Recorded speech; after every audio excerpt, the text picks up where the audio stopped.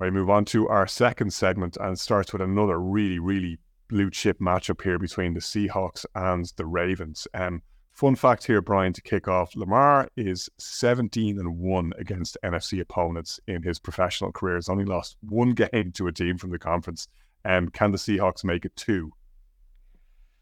This is a really difficult one to mull over the course of the last 2 or 3 days, trying to make a decision, because you could argue the Seahawks kind of got away with one last weekend, but then you could argue that you should have got the game against the Bengals, and we still lost on the road because the inability of the Seahawks in the red zone not to get touchdowns in. So it's kind of like any NFL season: you have your win, you have your loss, and you reflect on ones you won that you could have lost, and vice versa. But this Ravens team right now just seems to be playing at another level, and even with people kind of suggesting, the Ravens didn't play as well last weekend in Arizona, but yeah, Gus Edwards goes in for 3 touchdowns. They don't need to be necessarily doing what we saw in London and other various different games, which is kind of the outlet of going to various different players such as Beckham and Zay Flowers. Like, they had quieter games last weekend, and I don't know if that's down to the nature of the opponent, that they took the foot off the gas slightly, and it was a little bit more of a closer score than it really was, in terms of the 2-point conversion at the end and kicking a field goal and onside kicks being recovered. It looked like they were just easing off. They knew the game was coming to them. We've got to put it down a marker here, because as I said, if whoever loses it in Frankfurt by 5:30 in the evening their time, the Ravens are going to know that this is a great opportunity for them to win and put themselves in a position to be challenging for a number 1 seed. And right now, the Ravens just seem to have that something going about them. There's a storyline in itself this season. It's Lamar coming off the contract, getting the contract. He's come back all fired up. He's playing, as you rightly called out, at another level in terms of his control of the game, the ball. He's not running all the time. He's more patient. Just strikes me as a team that are fully in control, understanding what they're doing, both offensively and defensively. It'll be a tight one. It'll be a really, really enticing game. Great game for Sky to have on, and I'm seeing Kais and Buskers on the ball. We'll have this one on. I'll go Ravens. It's hard to get away from them right now, in particular the fact that they're on. Yeah, I'm a bit more confident than you in this one, I have to say. I was very concerned looking at the Seahawks and the way they were stopped repeatedly by the Browns last week. As you said, we were talking about the Browns game, and the Browns will count themselves relatively unlucky to have dropped that one. The Seahawks, with that Jackson Smith and Jigba late touchdown, probably a hold that was missed as well by the referees to help them out there. 7 straight punts before that happened, and that is not the formula for success by any means. The Ravens, on the other hand, to me, they just look built to last. I mean, even last year with all their injury troubles, they do all the things that you need to do well to stack wins through the season, get to the playoffs and make a deep playoff run. That didn't happen for them, albeit that they were very unlucky in the end not to advance in the playoffs, even playing with Tyler Huntley at quarterback. They run the ball really well. You kind of forget, because of what Lamar can do with his arm, that the Ravens are a run-first team. They lead the league in rushing attempts. They're up against, to be fair, a Seahawks defense that is number 1 against the rush. So that's strength on strength, and that's one of the many areas in which this, I think, is a really intriguing matchup, as you've said, Brian. But I just think, we talked about this even in the wake of London, that this Todd Monken offense, Lamar seems to be really at home in it. He seems to see that there are many different ways that they can win. They seem to be able to adapt to multiple different situations, which is what you're going to need to be able to do. Defensively, I think they're really set up to cause the Seahawks trouble. We've talked about it multiple times about how Geno, you're kind of sucking the air in through your teeth watching him sometimes. In the last couple of weeks, it's been bad Geno. It's been multiple interception games the last couple of weeks. So the Ravens will definitely see something to go after there. I think they'll be relatively comfortable winners here. I don't think they're going to put a beat down in Seattle, but I don't think it's going to be that close. I think it's more than a 1-score game in the end. Well, we've got Vikings Falcons up next. We've got so many great matchups this week, and then you roll around to Vikings Falcons, unfortunately, where you're going, well, we're not even going to get to see Josh Dobbs make his debut for the Vikings. No. They've already confirmed that it's Jaron Hall who's going to start that game, which is kind of fair enough. It's very difficult to slot a quarterback in mid-season into a new scheme. The Vikings defensively, we've mentioned this multiple times on the show, that they're greatly improved. But Brian Flores he's done what good coaches do, right? He doesn't necessarily have all of the weapons at his disposal, but he's making the best out of what he's got, and he's covering over for some of the deficiencies. They've been really, really blitz happy this year. Highest blitz rate in the league, which tells you something about the lack of pressure that they're able to get otherwise. But they've been clever about the way they've been blitzing, and they've made it work for them. And they've been well in games even that they've lost. It's just really unfortunate that they've lost Cousins, who was playing at his absolute peak in the last few weeks. Really, really seemed to be getting into form, and they've done so well to compensate for the absence of Justin Jefferson. But I think that comes to an end in Atlanta, I have to say. I think Heineke's a more than able deputy for Desmond Ridder, and I think he showed pretty well in relief last week. The one thing that slightly concerns me from a Falcons point of view is, you got Drake London, probably their best receiver, questionable. That's not helping the cause. And the Falcons have been, slightly underwhelming, to put it mildly, the last couple of weeks. But I think so much of that is down to Ridder, who Arthur Smith has defended to the hilt. But I think, reading between the lines, Smith is done for the time being and is happy to see Heineken get in. Heineke's scrappy. He's the kind of player that you can see slotting in well with what he's got around him. I think Atlanta will make the home stand.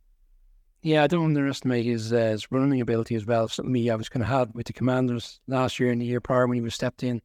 He's quite mobile when he gets going, and that's also something that they can catch hold of, and that's therefore the offensive scheme doesn't change too much, because Ridder was quite effective in the run game as well. But I agree with you. He's from Atlanta himself. He's gone back home, and I think it was inevitable he's going to get an opportunity. We spoke about it in the off season. A nice backup to have, very experienced, and there was 2 years in the Commanders. And this is what he's used to doing. Like, how many times have we seen him come in Washington when things looked like they were going off the rails, and he came in and found a way to settle things down offensively, navigate ways in which to win games. And that'll be the expectation for the Falcons. It's crazy, the NFL, when you look at schedules and you go, oh, that's a win for them, that's a loss. And then you can never legislate for storylines or your quarterback being gone for the season, because the Vikings get back to 500 or 4-4 a couple of weeks ago. Everybody thought they're out of picture. Trade deadline comes. Originally, people were suggesting they'd be the ones in the seller's market. Now, all of a sudden, they were in the buyer's market in terms of getting a quarterback in that probably start maybe next week when he gets more settled. But it's a difficult ask for any rookie to come in with a week's notice says that you're going to start. And bear in mind the significance of where they're at. I think, and for me, it's a Bijan type of game. They need to get him back in the fold. He's kind of held off slightly. He's had a couple of really strong games. We saw him really good in London, but he needs to come back to see, show what he is, which is he's top 10 pick, and maybe to rely on him in this game. Falcons just maybe not as convincing as people think, because they don't necessarily win games like that. They tend to have their kicker go out and kick game-winning field goals, just about. But be interested to see how this quarterback can settle in on his first game proper in the league. Bucs at Texans, Brian. Sorry, who are you picking there? You're going? Oh yeah, sorry, I'm going Falcons. Yeah, sorry. Yeah. Bucs at Texans. Texans looking to bounce back from that battle of the number 1 and number 2 picks in last year's draft. Bryce Young getting his first win for the Panthers. Texans are favourite in this one, but I gotta say, I think this is one for the old dog rather than the young Bucs. No pun intended. I think if the Bucs are going to stay in that slow bicycle race, they'll have penciled this one in as a win. They don't want to fall too far behind in the AFC South, although, to be fair, you never seem to have more than one game to make up, no matter how late you go into the season there. That's been the pattern there for the last couple of years. I think this is going to be a road win for Tampa Bay, I have to say. They're not the most devastating or exciting team to watch, but they know what they're about, and I think they'll go into Houston and take the victory in this one. Dalton Schultz, I have to say, is one intriguing aspect to this. I know he's been a matchup problem for the Bucs in the past, and that's something that the Texans will be looking to lean heavily on as Stroud looks for the bounce back. But I see Tampa Bay just narrowly coming out. This looks like a field goal game to me. We'll see, but to me, it's Bucs on the right side of it. Isn't that not the great piece of this Texans team, that they found these players that have rightly had nice times in the league with other teams and experience, and have come in and they've all kind of fitted into exactly what this coach and staff want to do, and players are picking up. It was a disappointing loss last weekend. I did pick the Panthers. I felt, as I said, I thought CJ Stroud, if anybody could figure out what he was going to be like, bearing in mind the study that the Panthers did, it would have been them. I'm going to go with the Texans to bounce back.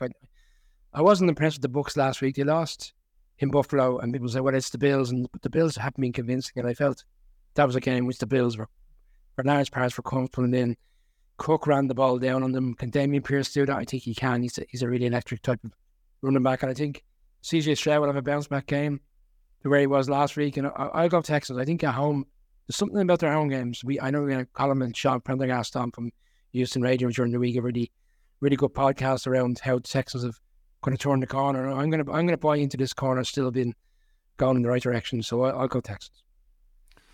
Commanders Patriots, Brian. I actually find this one of the more intriguing of the undercard matchups, to be honest, because like the Commanders in theory are tanking with a small T, having shipped Montez Sweat and Chase Young out to the Bears and 49ers respectively during the week.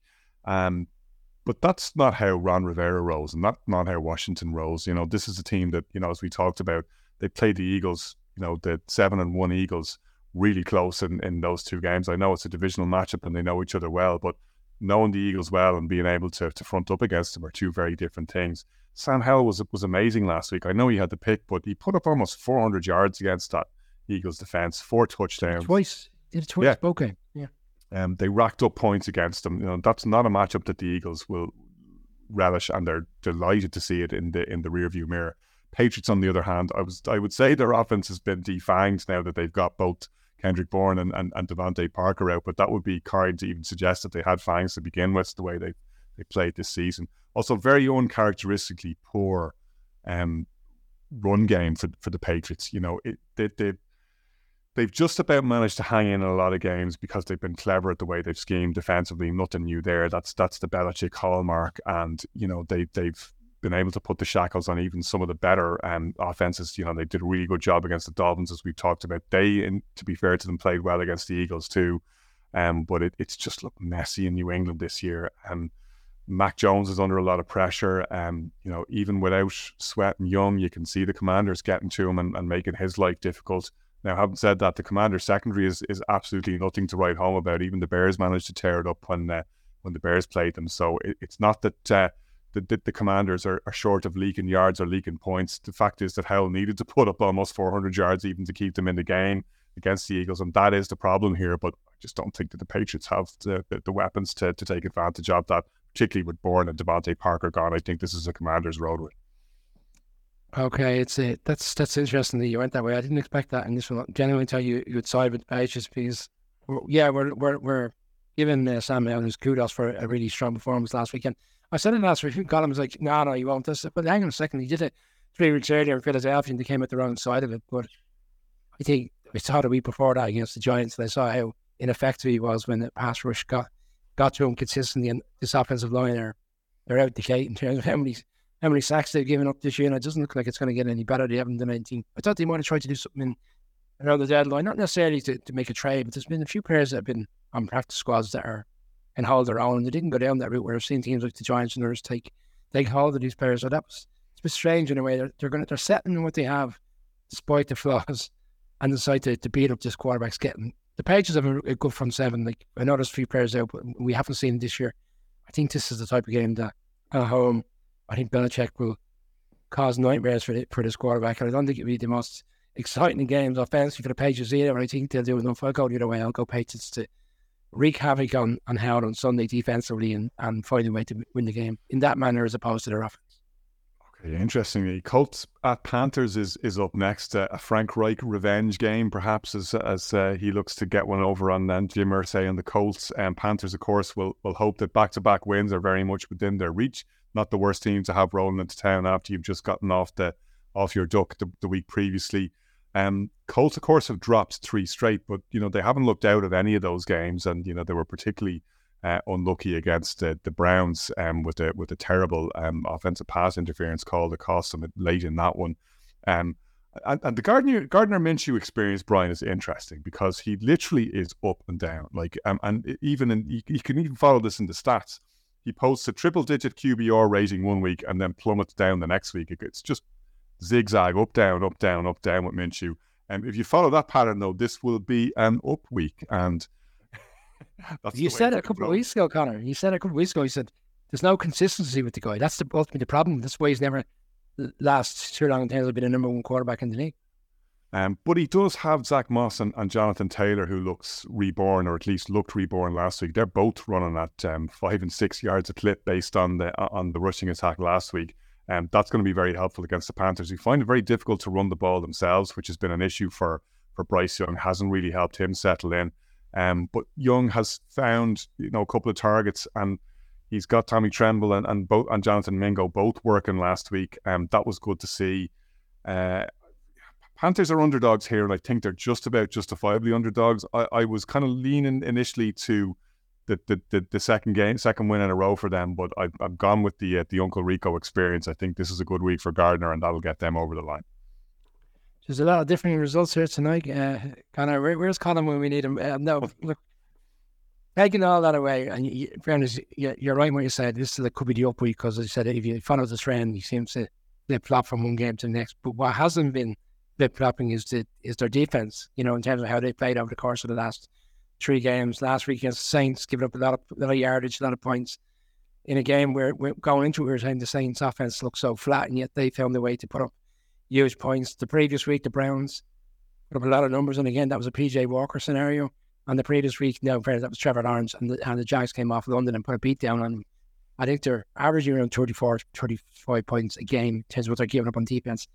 And whilst the Panthers offense has struggles, and we spoke about, they don't really have the in-depth wide receivers in terms of squad rotation, but there is players, as you say, coming to the fore a little bit recently and understanding what they're trying to do.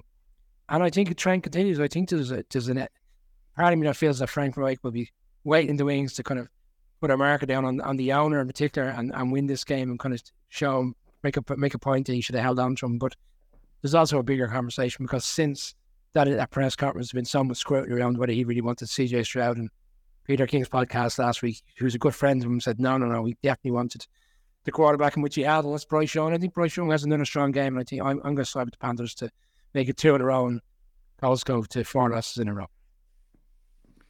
All right, we move into